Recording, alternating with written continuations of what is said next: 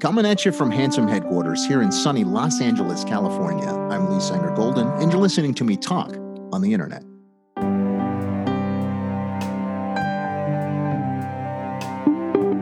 I'm joined remotely by my illustrious colleague and co-host, Ben. How you doing, sir?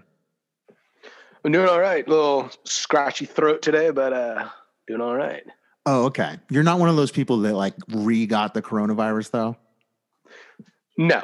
If I did, good. It would be was there nuclear fallout and it somehow got attached on some uranium molecule? No, There's no way I have it. Oh, okay. Good. Well, I'm just dehydrated. All right. You make your tea and get ready to go. And, we'll just get it going here. Did you watch the debate last night? The final debate between these presidential candidates, the Donald and Joe. I did not. I was on a chain with some friends watching it, so I got a lot of play-by-play. But okay. I've been focusing more on other, still election-related stuff, but what happens on November 4th and onward. Yeah, it's interesting. I think Biden lost Texas last night it was already pretty, it was a long shot that he was going to win Texas this year. A fucking long shot. If there was going to be a year, it might be a year like this, but it was a long shot. And he basically said, I want to phase out the oil industry in favor of more renewable forms of energy. And he made he pretty much covered all the points. Whomever fucking trained him up, he was pretty, in terms of an old guy like that, Biden was pretty trained up on a lot of good policy, honestly. Or decent policy, better policy than we saw in the Obama administration, better policy definitely than we're seeing in the Trump administration. There were some good policy proposals from Joe.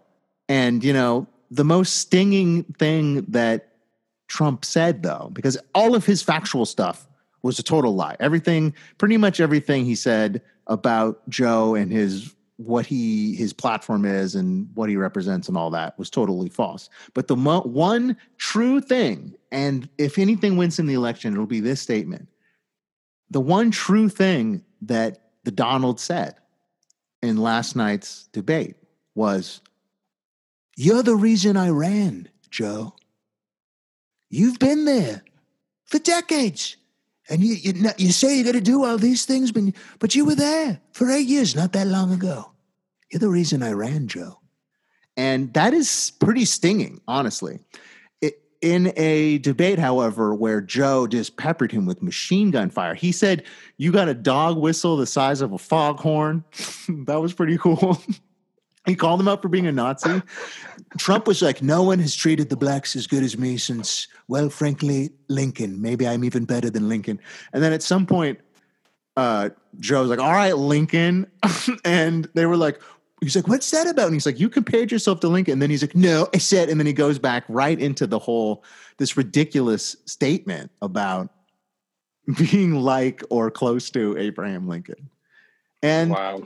In some ways, I would say yes, because Abraham Lincoln was a guy who was in favor of popular policy to hold the Union together, even if that meant, going after slavery, which was the most grievous hot button issue. But he himself was not a true believer. He was doing that for political reasons. He did not even necessarily, we've seen from his accounts or whatever, things that he had been documented to have said, that he did not necessarily view people of other color as the same, station in life, the same, level of being, didn't quite accept other people. So, maybe Trump is like that, where he's like, "There's not a racist bone in my body," in the way that he's like, I like black people, the great black people of America. He thinks he's not racist because he's like, "I love everybody," but it's different than that. You don't love everybody, but then disproportionately kick black people out of your building, because his legacy of racism goes back decades. And Joe did a good job of pointing that out last night. And then there was bickering about each other's shady business. And it's like, yeah, you guys are both rich guys, but kind of lame ones. And you're just throwing shit at you. And Trump is clearly the more corrupt one of them. And Joe keeps being like, hey, he kind of looks at the audience. He's like, hey, come on. Even if what he's saying is true, think of all the shit that he and his kids are doing. Like, and he called him out for his golf courses and stuff. He called out for a public option. You know, he said that we need to that the climate change is an existential threat. There was a lot of Bernie talking points thrown in there and I think the volunteers have done a way better job of just getting behind this candidate. Because I think that a lot of the young leaders and organizers, even if we don't win this year, I think that they're seeing like that it's more than working for a particular candidate, that it's working for whatever the platform is. You know what I mean? And it's almost nice right now that the Democratic Party doesn't really have anyone who is crazily ideological in any way or has any sort of cult of personality either for or against. And that was the thing about Mrs. Clinton, Hillary, is that she had a cult of personality in both ways. She had a cult of personality that hated her and viewed her as a villain and imbued all their sexism in there to make it happen. And then she had a cult of personality on the other side, which was, a lot of women respected her and looked up to her. And a lot of young women came of age while she was in action, either as first lady or in the Senate or whatever. So there was a cult of personality both ways. And Joe doesn't really have that. What you're seeing right now is people just reporting a lot of stories about Joe that are just like, he reached out to me in a tough time. Like there's a picture of him like hugging someone who survived a victim of the Parkland shooting, and it was a young man that appeared to be afflicted with Down syndrome or, something like that. And he came up and hugged Joe, and Joe just like hugged and grabbed him, and gave him a nice big hug. And like all of that stuff that like Joe's a pervert, blah, blah, blah, blah. It's funny how the mainstream media like has they don't run any of that. And Joe is benefiting from the chillest, and this is like a right-wing talking point, I'm sure, but very chill coverage. Like the Times and the Post are kind of USA Today wrote him an endorsement for Criming Out Loud. Wall Street Journal has its own like little silent revolution saying like he's going to get rid of oil. The Wall Street Journal, what a petty little queen. I fucking hate that paper. Oh my God. No, I totally. And I hate Bloomberg. I think a lot of, because they see it's like, if they're going to have at least being able to push the needle, it's with his administration. But one of the most insightful things I read was from an organizer who's been around for decades. And she's like, there's a difference between mobilizing and organizing. Mobilizing is getting people that are already agreeing with you to go do something. Right. So he's certainly mobilizing, but from what I've seen and heard, Biden's campaign strategy is much like Clinton's, which is not focused on giving the resources to people who would organize and do the hard conversations with people who are out there that the Democratic Party, who maybe they were part of it and they left because of union busting, this, that, or the other thing, and actually organize and get people to first just go vote, but then also what happens starting November 4th. Because that's going to be, in my mind, that's the biggest risk, not what happens on November 3rd, but what strategy are they going to take the Gore strategy, or are they going to actually try to organize the mass protests? Mass protests will definitely happen. Well, but I'm saying they'll happen, but will they? But if they're not full faith and backing of the DNC and Biden, so you talk about it has a totally different effect. On the election outcome. Yes, and here's the thing. You talk about an authoritarian attempt and an authoritarian breakthrough. So we're seeing sort of an authoritarian attempt, and some branches of government seem to be willing to sort of go along with it. Los federales and this nepotist guy who's in charge of the postal service, and this skeleton crew government that Trump is running. It's such a scheme. Everyone's like, I thought he was going to be doing deals. Of course, he's doing deals with himself and for himself. He's been doing deals for himself. And he's been running this skeleton crew administration. So there's no one there. And it seems like in a scene in a movie when they're like escaping the base or they're leaving the embassy and they're burning all their files. It's like this is the end of the Republican political project of basically just completely dismantling the federal government's ability to do anything. It's just these pirates burning the documents and running out with their plunder. Because that's what it seems like. Who knows how many backroom deals? Why was there such a huge bump in stocks? And people say, oh, it's based on what the president says. No, of course not. It's because of insider trading back channels that have to exist. Well, it's also just look at where all the new money creation, where it all went. I mean, even starting in 2008, but even now there's tens of trillions of new money that went to support these things. So, and so they're not getting rid of, they're just having the federal government work for a smaller and smaller group of people, basically. I mean, he's in love with Putin.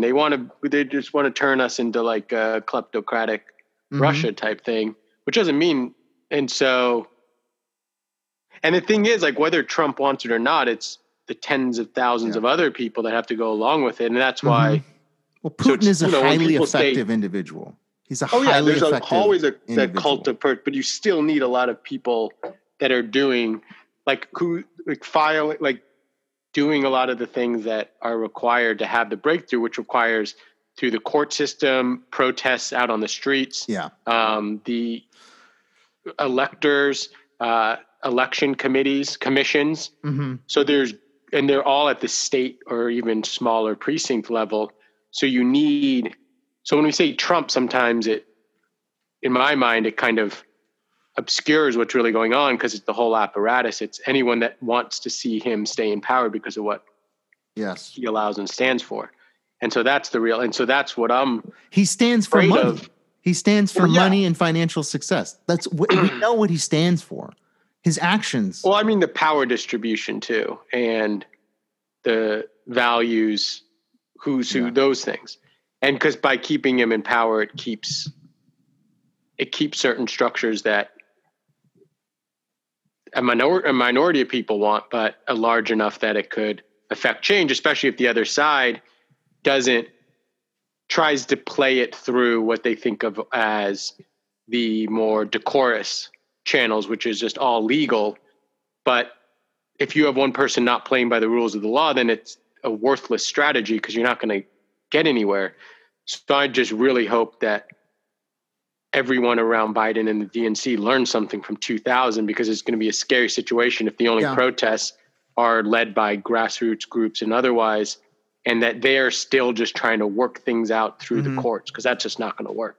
And not to say that the other protests will work either. Those could also fail. They failed at least half the time in other countries around the world. A revolutionary attempt and a revolutionary breakthrough. Those get batted down all the time. So we don't never know if it's going to work. But I mean, we got to try. I'm going to be in Arizona. If Trump clearly wins it and it seems fair and square, or by a margin that looks like even the dirty tricks didn't really affect it. It really is the will of the electorate as per the Electoral College, which I think is bullshit, but whatever. Then I think there will still be some degree of protest, but I don't think it's necessarily going to be the leaf blower dad, bike helmet mom protests.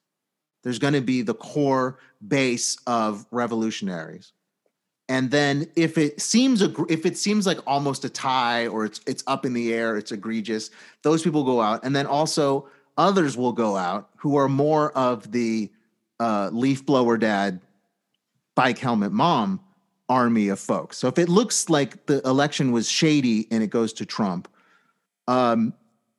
yeah, I think there'll be more. And if it looks just like a crazy straight, like if it's some kind of thing where like they send in federal agents to post offices and it's caught like on fucking TikTok, there's just video of federales like taking ballots, then yes, there may be a revolutionary attempt.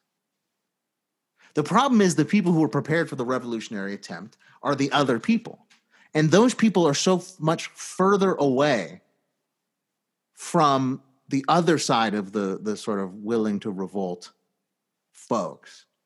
When actually what they're both worried about, at least the ones that are the non-racist ones, which is probably a very slim part of it, let's admit. But they both are against tyranny, right? The only difference is the way that Black Lives Matter fights tyranny is to go to the streets and peacefully represent what they believe. And then there's all this crazy rioting that's unrelated. And the other folks who are crazy against tyranny, these more white nationalist guys, their solution is to go and kidnap and put on trial, possibly torture and execute the duly elected governor of a united state. And the president says nothing. Well, they're just taking in the footsteps of this entire country's history. Yeah. We've crushed out any and all minority or opposition for 400 years. And have done it by some... It was a great... What was I reading? Oh, this great novel. But they were talking about... I mean, it's partly biographical. She was saying in school how the teacher was a bit of a radical, which was cool. She liked. But that quoting someone, an indigenous person, saying... You have a very smooth language to be able to use words to make something that's wrong sound right and something that's right sound wrong. Mm. So we just spin everything we've done that's terrible. It was great. It was amazing. Look what we accomplished. Manifest destiny. Yeah. Or the industrial, look at these amazing things we've done. But someone else would be like, our people have been around for thousands of years. We didn't just potentially destroy the planet. So it doesn't seem like what you've done is that great. No, it's not. We've got our stupid little phones and video chats, but I'd rather not have them. Or let's build shit and make it WPA style shit. Do this goddamn infrastructure. I want the Federal Theater Project back.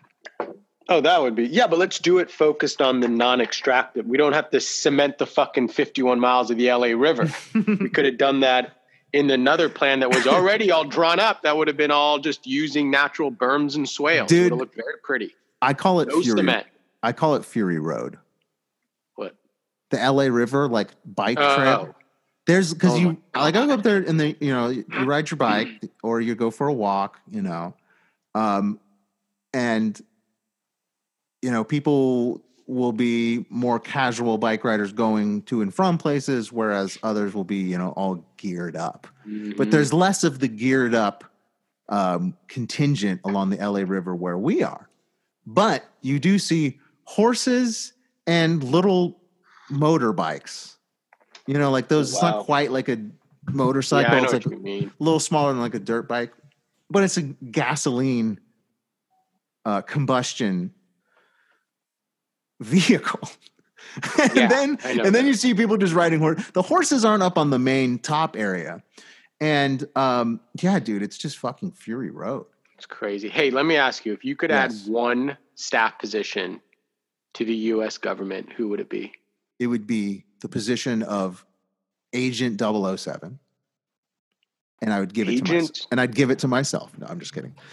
But, I've actually been I'm working on this comic book project with a very talented young artist, and we're working on this spy story that I did as a play years ago and wrote as a book, but decide we decided to turn into a comic. And it's very much influenced by the spy movies and politics of the 1960s. So I've been going back and rewatching all of the Bonds for the first time in the Trump era. And like I've watched, Bond movies different times during the Trump era, but I haven't gone through and just like done a retrospective in a while.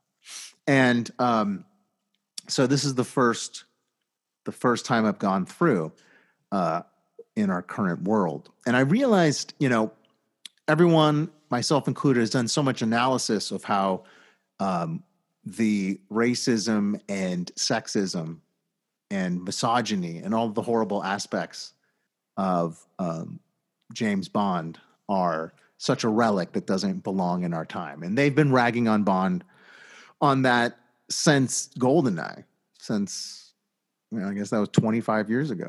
They've been bagging on Bond for this. And that's fine. Bond deserves it. He's a racist, sexist, drunk asshole. And it's been kind of part of the interesting fun of, in the past 25 years, seeing Bond kind of navigate this current world. But now that I've analyzed all that, I'm seeing this other layer in this time of Bond as government employee.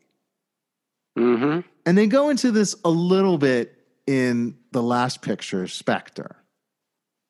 That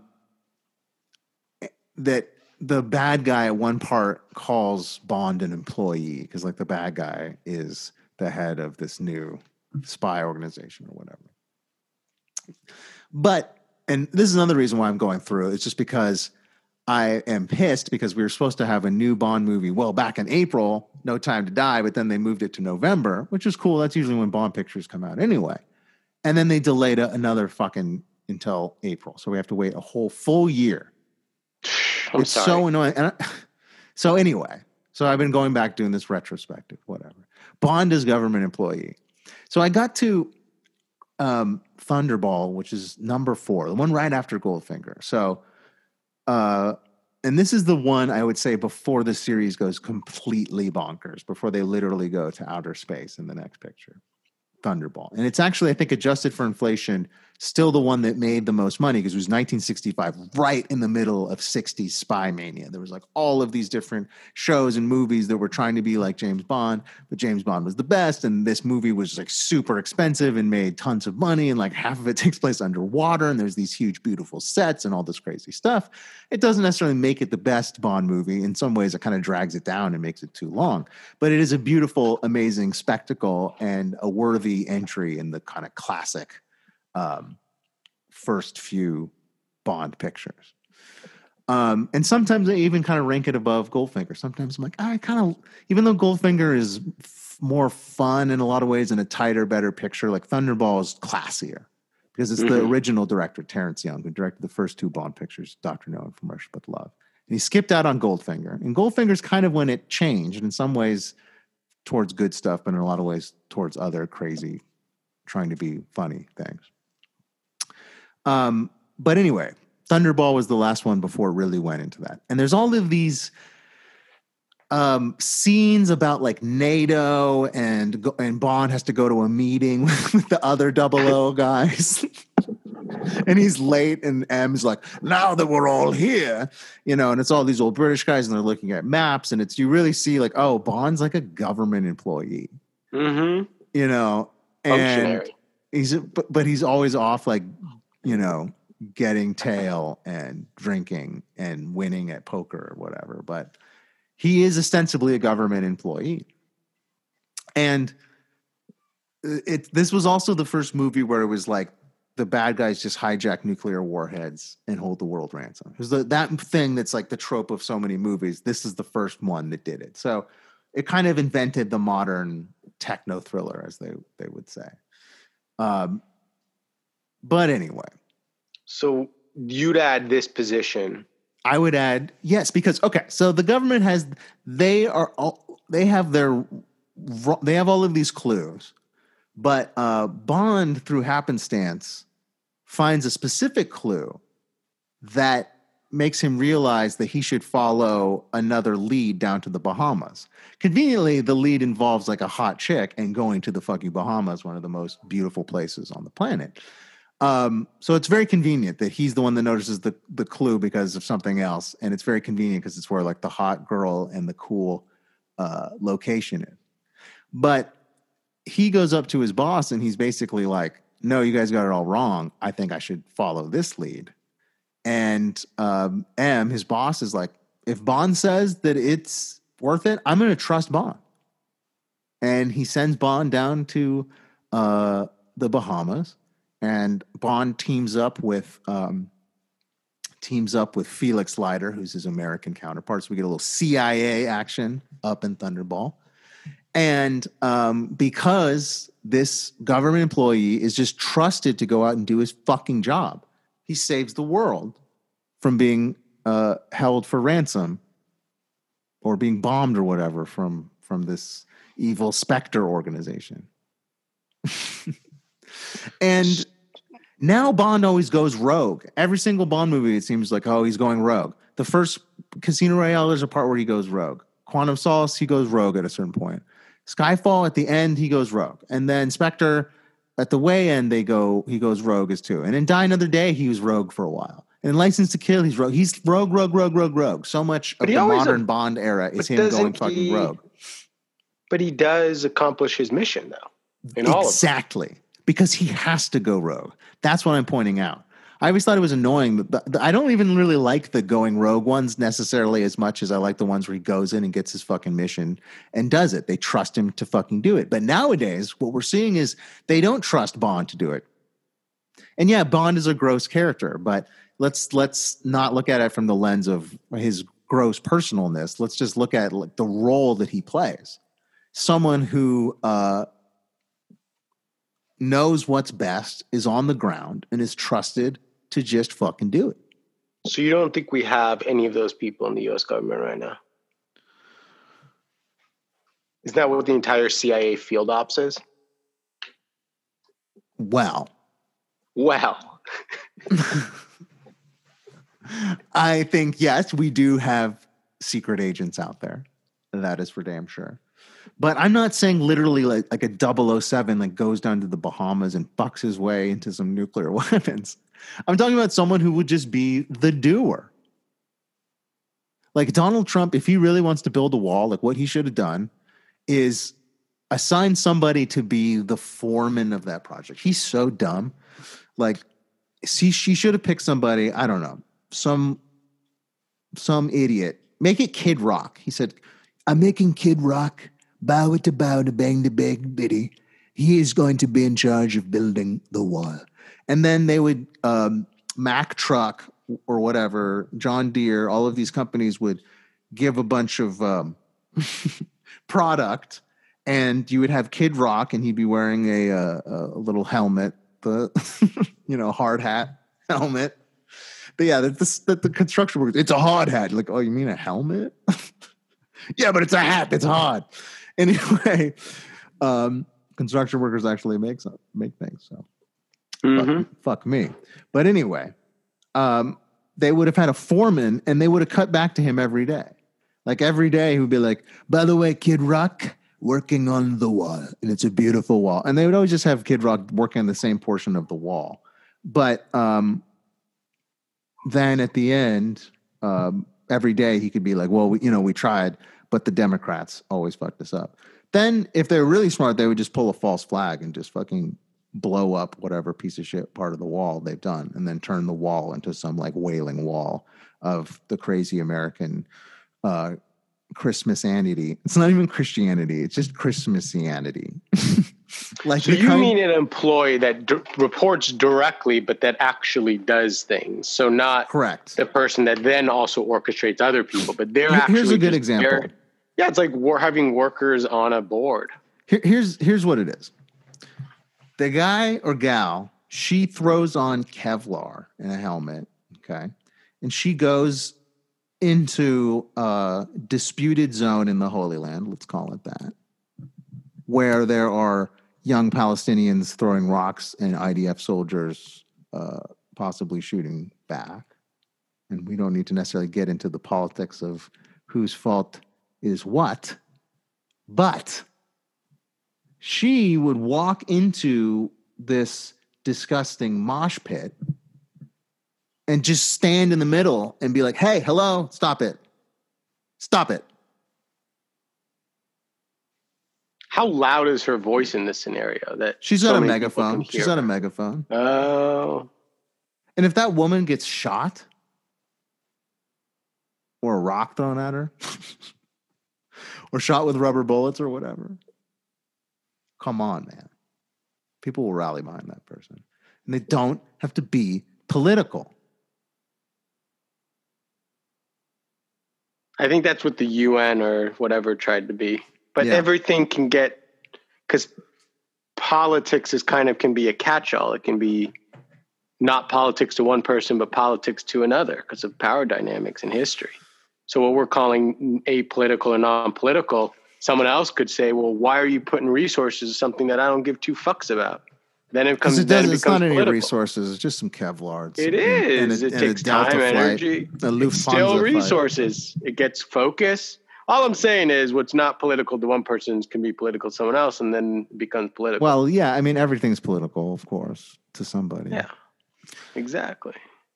All right, yeah. Unless we go up and be ice fishers in northern Canada, which I'm trying to. Sick. I can't convince my wife. She doesn't want to leave LA. I'm like, we could go live and be ice fishers. I mean, I don't know the first thing about it. We might die within a few weeks, but we could try.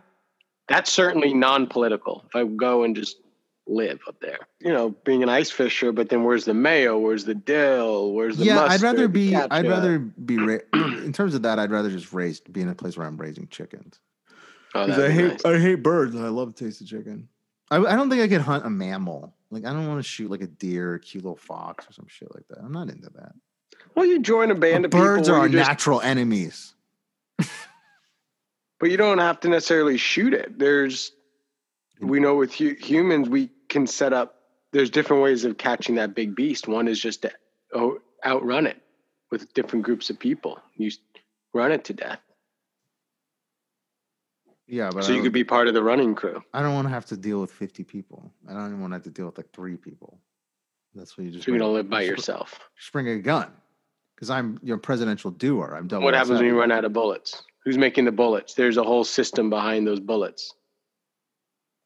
God didn't give us bullets. Smith and Wesson. I don't know. Whomever makes fucking bullets. Yeah. See. Yeah. No. Dude, even if shit goes down, the infrastructure to make bullets will still exist. You mark my fucking words. But the infrastructure to run down animals with 50 people will always exist as long as we're humans. I don't know about those bullets. How about this? I'll leave an open invitation for you as a 51st slot in case you change your mind. I guarantee you, even if shit goes down, people think about all those post-apocalyptic movies, for Christ's sake. Everyone's got goddamn rifles. Even the apes. The apes they don't have any of the shit in Planet of the Apes that we have. They're advanced apes, but their shit still sucks ass. Mm-hmm. But they still have rifles. Okay. There would be bullets. Yeah, if we do all of our scenario planning based on movies and books currently existing on how to plan for a post-apocalypse, we're going to die. No, we'll just have lots of guns. No, I'm just kidding. But anyway, you don't need guns to kill chicken, though. The chicken. That's true. You breed them and you just chop those little assholes' heads off. Mm-hmm. It sounds gross, but I feel like I could get desensitized to that real quick. Oh, just because it tastes so good. Yeah. You gotta learn how to pluck the feathers. Ugh. Yeah, you don't want to eat the hair. It can have a lot of bad things in it. Mm. Maybe they should have like more of a back to basics Bond movie. Well, they do that every once in a while. That's like what Casino Royale was. That's not back to basics. He's a $10 million buy-in on an island. That's the first book. At a casino. Casino Royale is the first James Bond book. It is the most basic thing. Yeah, instead of some big laser in the sky that blasts everything, it's just a poker game. But that's true. I actually incidentally just watched that last week. I don't know where I was or why. Maybe it was with my grandparents. I can't remember, but I just saw it again. I think that's the best Bond picture, honestly. I used to love From Russia with Love. I still do love From Russia with Love. It's in some ways my favorite, but Casino Royale is just like nails James Bond. The only thing it doesn't have is it's not in the classic era, but in terms of the quality of the movie, it's just as high as those originals. And it's got Felix in it too. Felix. Yeah, it's got a great Felix. I love Jeffrey Wright. He's the best. And the girl, the Bond woman, Vesper Lynd. So what do we expect? So we got Halloween coming up this year. What are you looking forward to? How do you see it going down? Oh, I just got my Halloween candy. I got three big old bags of shit. I spent like $30 on Halloween candy. So are you gonna hand it out? Are you gonna use we'll just use a what's it called? No contact pickup.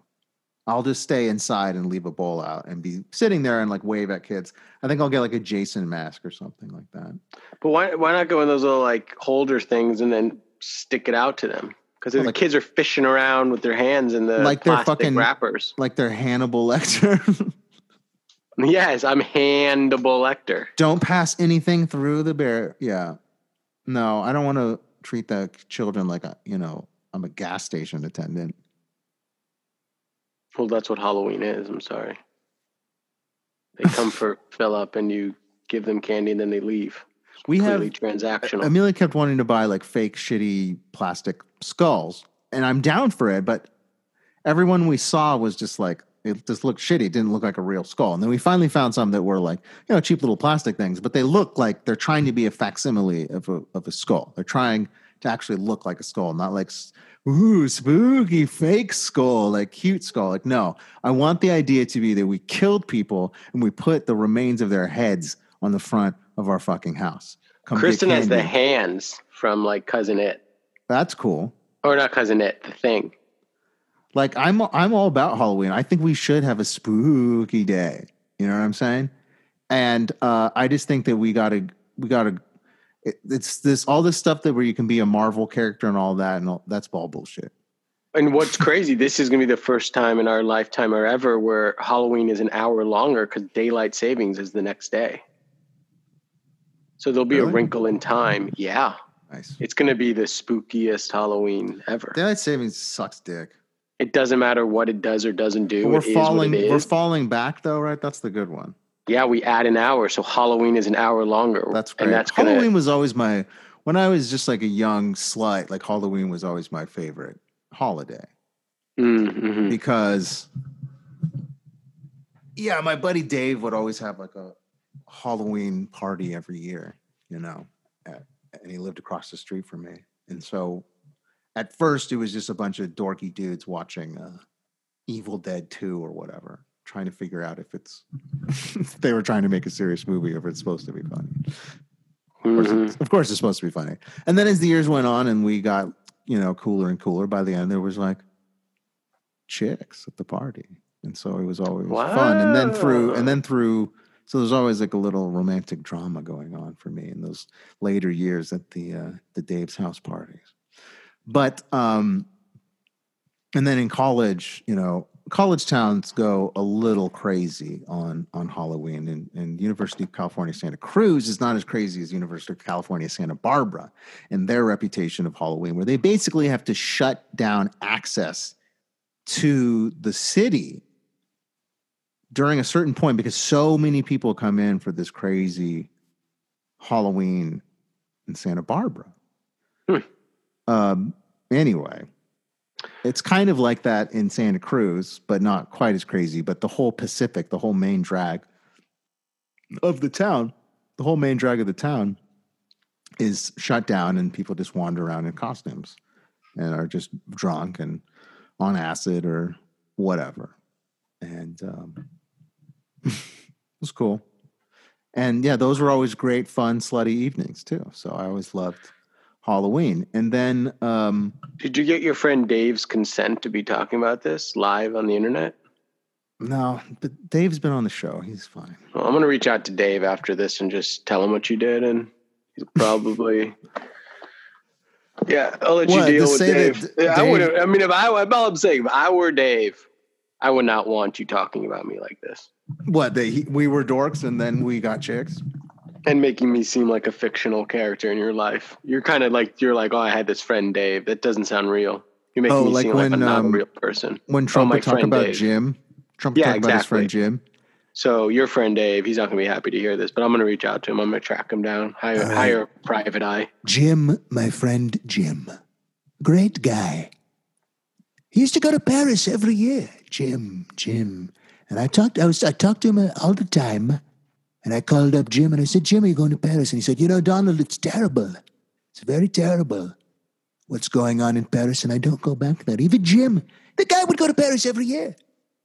And now because of the terrorism and all that and the Islam, he won't go to Paris. Didn't you say last time that he was actually living in Paris for a couple of years? How can he go every year if he's living there? Jim, Trump's friend. Yeah, seems like he's in a lot of places at once. Yeah, for sure. But, what can you do? Man, you'd think with the state of the world and everything, we'd have a little more to talk about. What's going on with us? Yeah. I think we're just kind of in a wait. Let's see. Do I go to Arizona in a couple of weeks, take to the streets, part of an organized effort, or what's going to happen? Yeah, I mean, I feel like everyone's being surprisingly chill considering how crazy everything is. Well, I think part of what it is, I think it's good. We have to build up reserves. We have to be calm right now because we might. Well, they said there's movement moments. You can't contest an election that hasn't happened. Right. So this is the calm before the storm. Everyone's like, oh, it's not going to be that bad. You're like, you have no idea because it hasn't happened yet. It's the day after. That's when, and right now what we should be doing is building up morale, resting, keeping our minds and our bodies focused so that if it is like a 3-week push or a 6-week push, we haven't been running our heads in circles beforehand. Do you mean push like a beer hall push or push like English? I mean, it's going to be all of the above, man. Damn. So you're thinking there's going to be some like fucking Guns of October thuggery.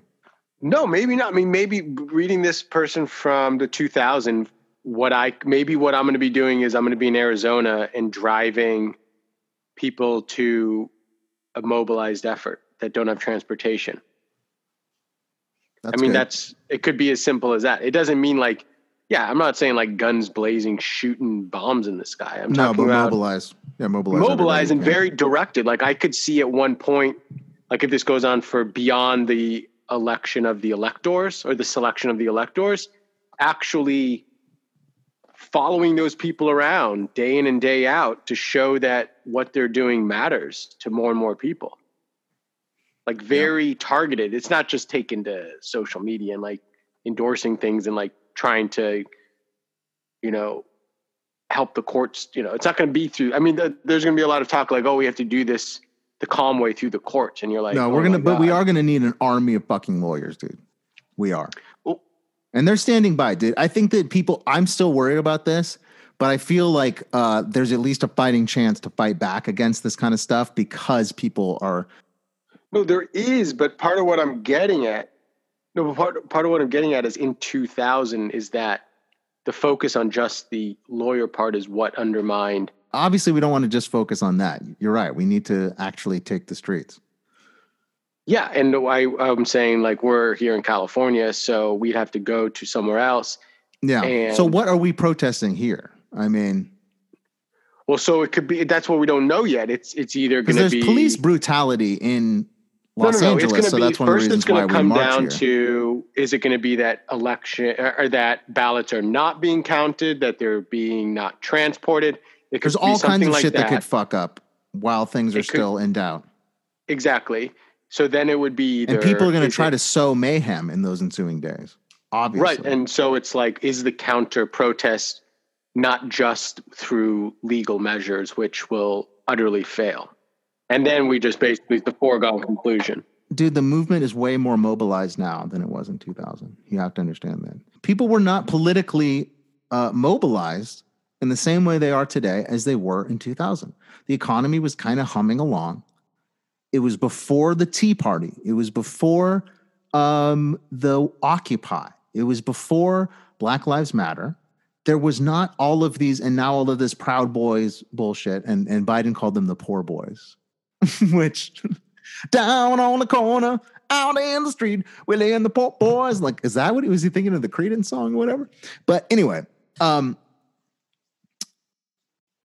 2000, people were chill. Like, there was no recession.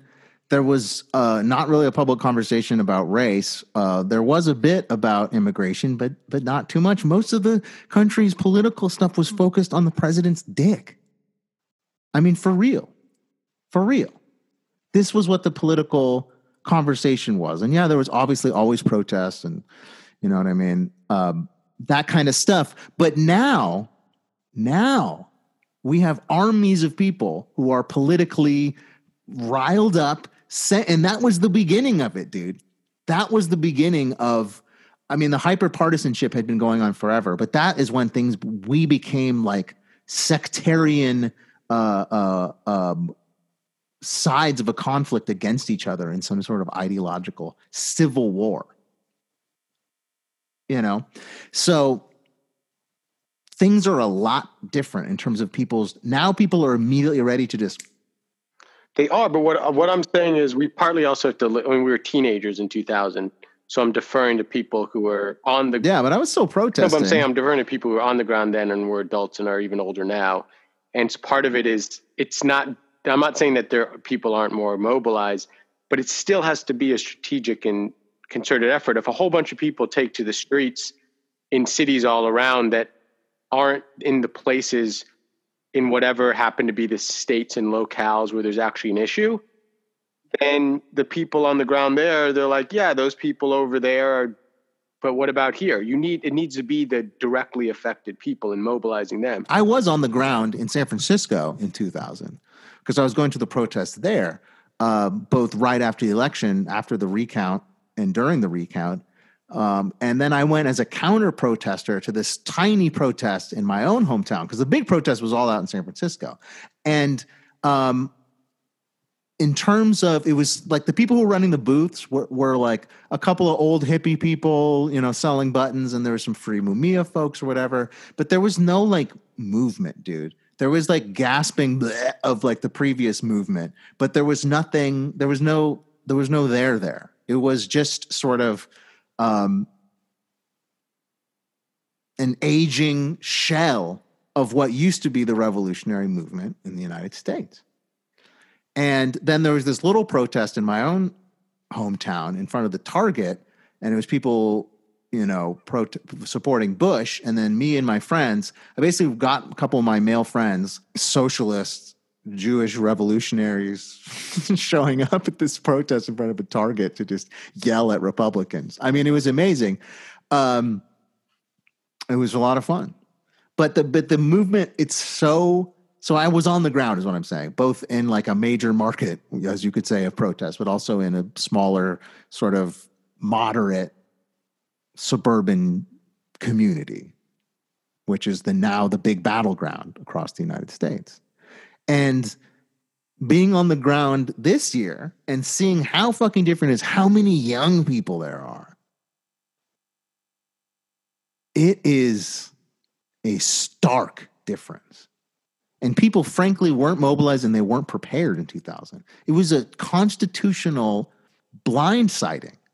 And we didn't even have a chance to recover because within less than a year, our minds were numbed and our bodies shaken by the worst domestic terrorist attack we'd seen in our lifetime. It's a hell of a lot different now. I mean, just as I read more accounts from people who were there and were older in 2000, I don't buy it anymore that I mean, there's a lot of we's, but that it was a blindsiding. It sounds like the DNC, whoever was working with Gore at the time, what approach they thought was right and did not defer to the people who were getting intel 24 hours a day on the ground, saying, for instance, we have tens of thousands of old people that if we could get them to the courts by just transporting them there, they will protest. And they said, no, we don't want to do that. We don't want to give off that image. Yeah. And it's not like they weren't willing to play a dirty. Meanwhile, Roger Stone and his Brioni riot or whatever, these guys are tossing chairs while people are trying to count hanging chads or whatever. There was street thuggery going on. Yeah, but it wasn't being met with anything of like, not even like, and that, so it wasn't us being caught blindsided. It was that and that's what we're seeing too. I mean, we saw it starkly in 2016 and even this year where they do not want. Yes. I mean, Bernie wasn't just whatever he stood for. What he also stood for was an insurgent candidate that wasn't part of the establishment. Yes. And they do not want to be seen that way. So what I'm just afraid of is that they'll take this little pussyfooting, cowering way of let's just get our briefcases and go to court. But if the courts aren't meeting or they're being ignored or they're filled with Trump appointees, it's not going to fucking matter. And I'm also not saying, but I'm also not thinking that by protesting will prevail. History does, but at least it gives us a much better chance in this trying to do it through institutions where it takes respect of those institutions by the other side. And if they don't give a fuck what they say, then it doesn't matter. Partly, and it also doesn't matter because they currently hold power. Correct. So, and Bush at that time was not in office. No. So it's just going to be. But, he's just not, Al Gore is a man of decent character and good intellectual strength. But he's not a commanding leader. He's just not. He's a competent bureaucrat. You know what I'm saying? And he was not ready for this. No, he's egomaniacal too. Look at the guy. If he was competent, he would have deferred to people and thought maybe someone else might know better than him. And it wasn't just him. It was all the other people with some other position. There was no grassroots ground game. That's the thing. No, there was. They just didn't defer to it. Yeah, I mean, I volunteered for the fucking Gore campaign. It was not grassroots. Right, exactly. And that's one of the criticisms in 16 and this year too. I really tried, man. As a kid, I really tried. I wasn't allowed to vote, but I did everything I could. I fucking protested. I fucking volunteered. The first vote I ever cast was against Bush 4 years later, and we lost it fucking again. So, man, when Barry came, to have the first person who seemed like more representative of your generation and other people, and just a younger person who was just sort of speaking to our hearts in a way we hadn't heard in a long time. I feel so naive, Ben. I still love Barack, but the awe that I felt about him, you know what I mean? When he first emerged on the scene. He was so beautiful to so many of us. I mean, just a beautiful man in so many ways. And we didn't really think about, well, what is Barack Obama's policy? I don't remember a single fucking policy point from his whole campaign because it doesn't matter. It was just him as a transformative figure. And he has a cult of personality both ways. Yeah, and maybe the DNC saw him as an empty vessel they could fill, and they sure succeeded because they just went along with the Wall Street military stuff anyway. Yep. He did have decisions over who he could have appointed, that he could have broken rank, but didn't. Yeah. It's these damn re-elections, man. I wish it was just 1 6-year term. I think that would be fine for the presidency. But whatever. Constitution, smonstitution. If you actually just follow the will of the electorate, like things will be fine. It's just the problem is we don't have like really a democracy right now. We have these like we have a weird like kind of broken one. Like out in Los Angeles and California, in general, we have all of these ballot measures, and we have them at both the local level and the state level. And so we are contributing to the legislative process in a very democratic way, but it doesn't necessarily always create even results at all, let alone good results, right? And then you got other places where, the amount of voter suppression is just incredible. And then just the infrastructure for voting has been so crippled in a lot of places that it makes you realize that it ain't a democracy there. There's a lot of folks who don't have the privilege to say like, oh, am I for 21 against 22? Blah, blah, blah, blah, blah, blah, blah. We kind of take it for granted because honestly, the voting system is pretty good here in California. It's pretty easy to fucking vote. I've never waited in line once to vote. Once. And I voted every single local bullshit election too. And then one other way I've saw, because, it's hard, there's a lot of ways to define these terms. One person looked at, well, let's look at, not just the elections, but what policies get put into place. Or put into place. And they looked at this is at the federal level, thousands of bills. Mm-hmm. And it was a tiny portion. So they were saying that we basically have a plutocracy. What the 0.1% wants, if they want it, it happens. So there's a lot of overlap. Like a lot of times we think we're getting what we want, but it's because they want it too. Anything that they don't want, it was a rare occurrence in the thousands of bills they looked at that it passed. And they were usually non-material or very weak. And that would say to them that you don't have a government. Like, who's the government for? Is it for the demos or is it for the Plutos? And it's basically for the Plutos right now. Precisely. But at the local level, we do have a lot more demos. But our federal is. Well, I think we need to stop. I think we need to define, we need to have simpler political definitions. Instead of talking about fascism, blah, blah, blah, just talk about like autocracy or tyranny or more broad terms. Instead of saying, well, we need socialize this, socialism, socialism, socialism. Like just saying government. We'd like the government to be able to do things. We want the government to control everything, but the government to be able to do things. When the people elect Barack Obama, okay, they elect him to do a lot of things. One of them is put fucking people on benches to be justices and judges and all that fucking shit. But he couldn't because they wouldn't even, the opposition government wouldn't even bring him into the fucking committee. Wouldn't even talk to the guy.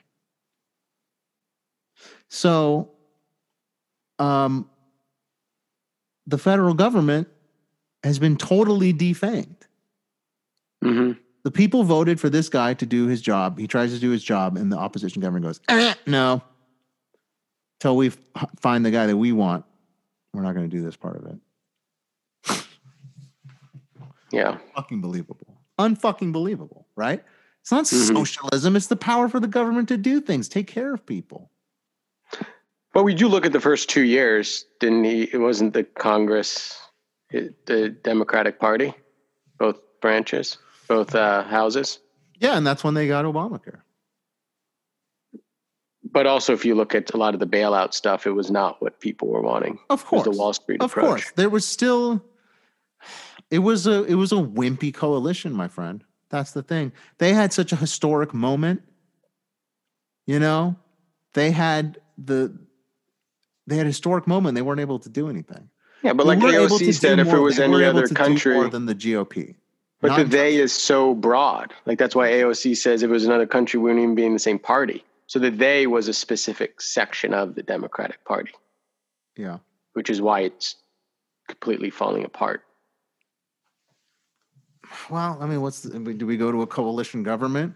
I mean, yeah, it is falling apart. And part of it is these Lincoln Project guys, these types of dudes who are infiltrating the ranks of the Democratic Party. And we all know what that's going to mean. That means there's going to be there's going to be a totally insane QAnon, racist, Proud Boy Republican Party. And then just a Jeb Bush-esque moderate plutocrat, Democrat Party, and then all of the actual, left-wing folks.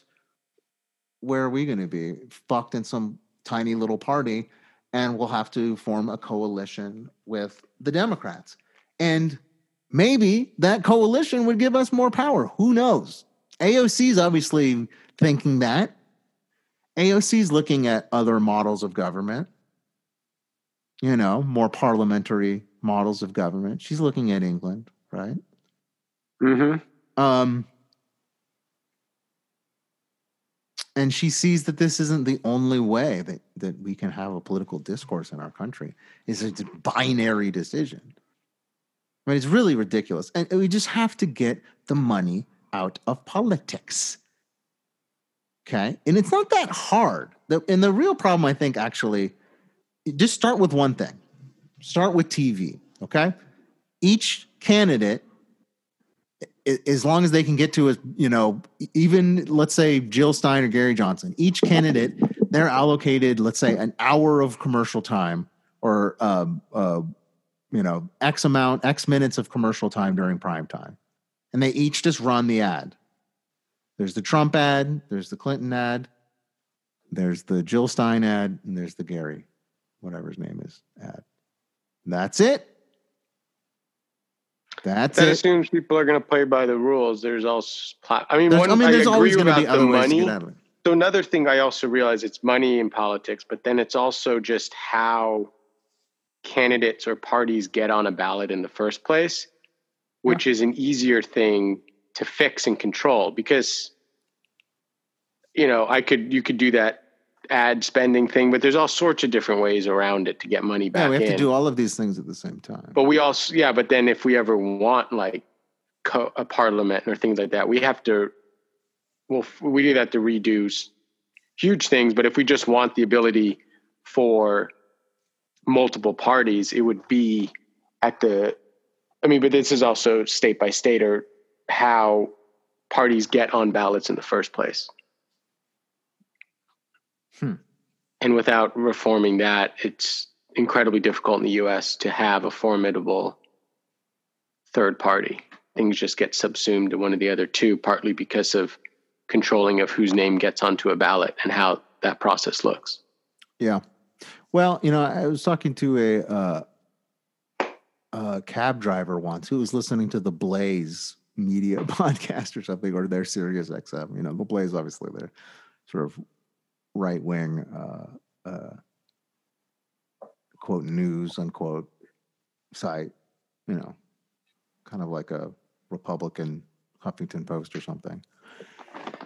Anywho, this guy wasn't really a conservative guy. He was sort of like a moderate guy. And I was like, hey, it's interesting you're listening to this. Like, I read the Blaze sometimes, even though I don't agree with them, but I have to sort of suck it up and listen to what it is their opinion is. Because you got to know what your enemies are saying about you in a way.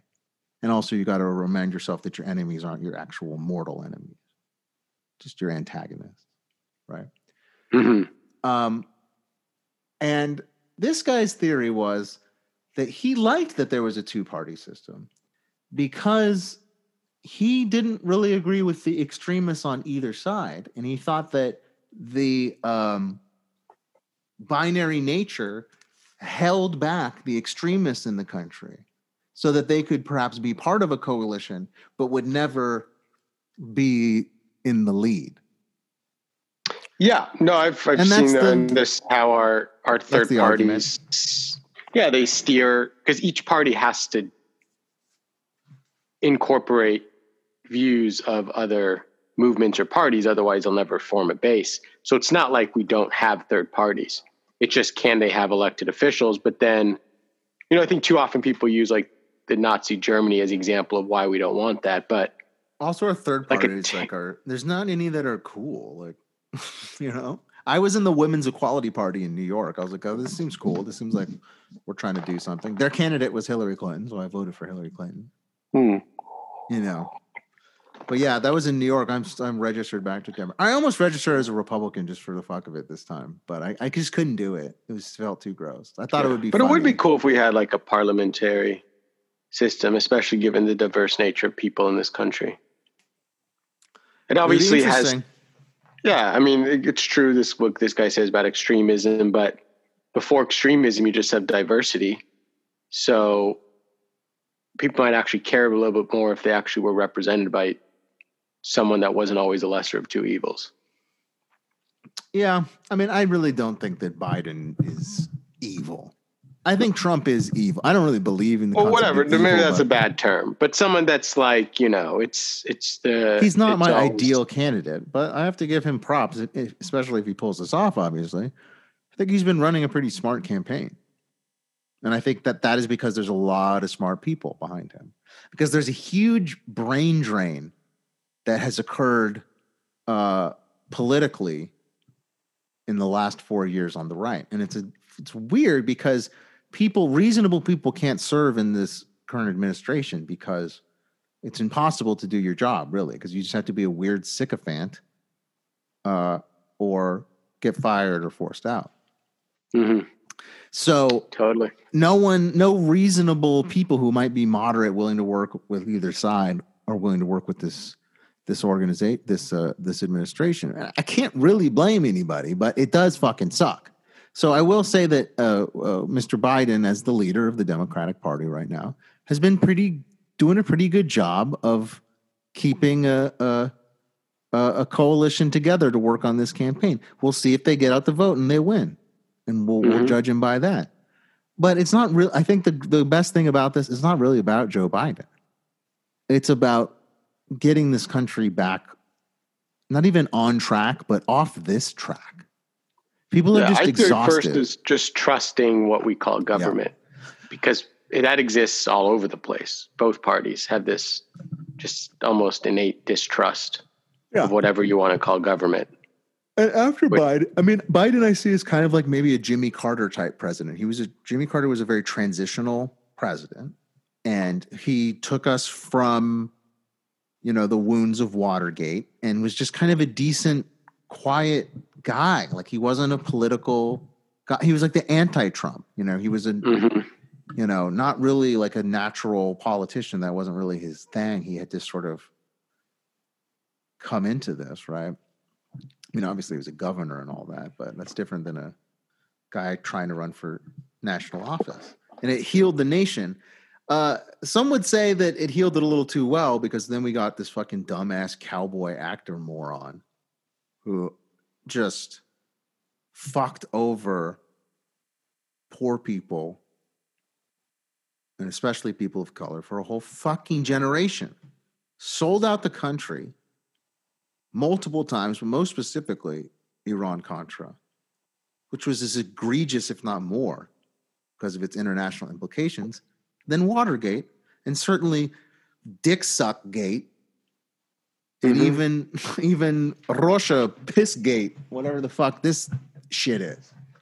Yeah, so sometimes you just look at just like the odd coincidental timing. Like, what if, like, Carter might have easily won a second term had the Iran-Contra affair not started right before the election season?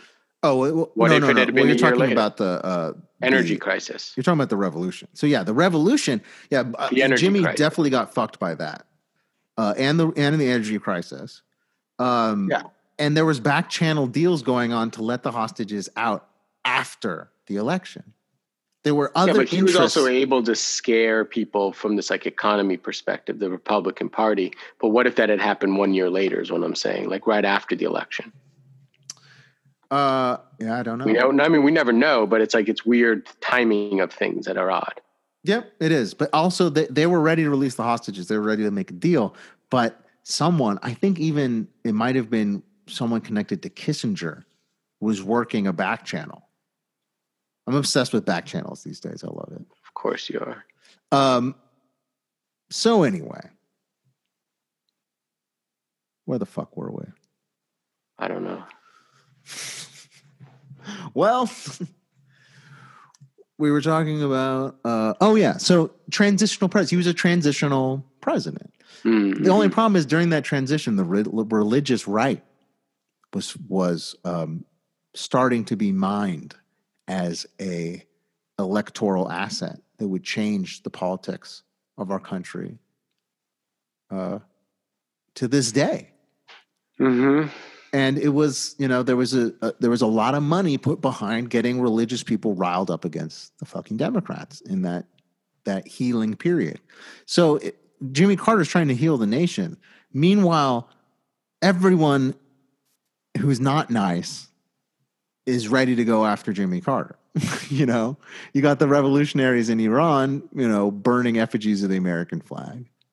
You've got people going and riling up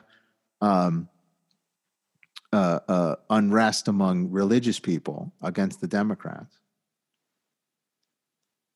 And then you get Ronnie. 1,000 points of light. No, 1,000 points of light. That was Bush. Make America great again. Anyway, so he got fucked in a lot of ways because of things in the international scene, but also domestic moves by right-wing interests. And it was obviously business-based. The people who put the money behind, all of the anti-abortion movement, those weren't people who cared about the distinction between a fetus, of 1 week or another, or even the lives of fetuses at all. They wanted to be able to elect business-friendly candidates, and they could use this issue of abortion and other things. And then they started with the guns too. Mm-hmm. To get these people to vote for these candidates who will do things in the active disinterest of their electorate for ideological reasons. Right? So we were trying to heal, but the bad guys were still at it.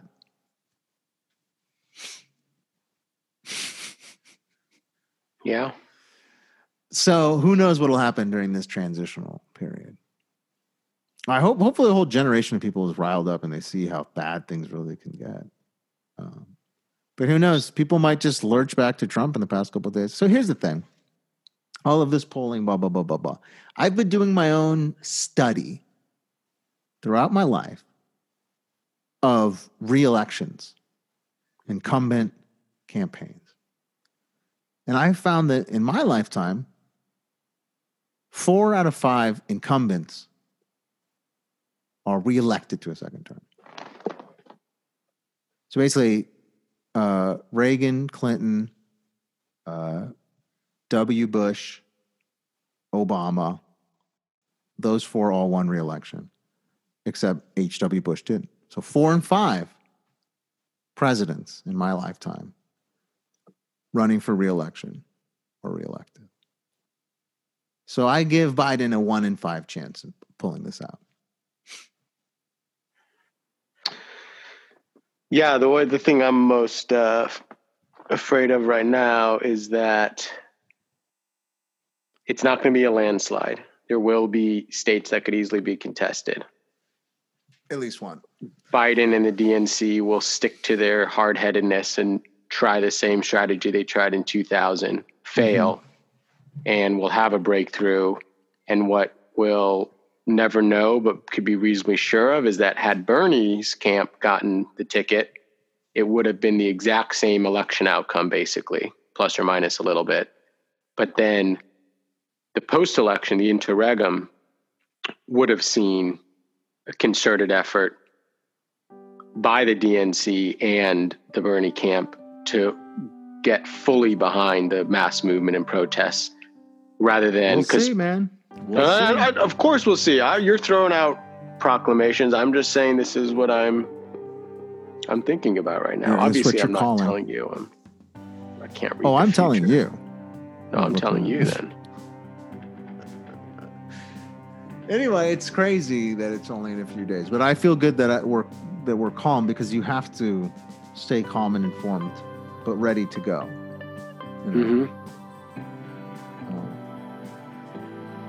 I think there will definitely be an interesting day. Oh, it'll be an interesting couple weeks. Rest of the year. Oh yeah. We'll see. The hand has not been dealt yet.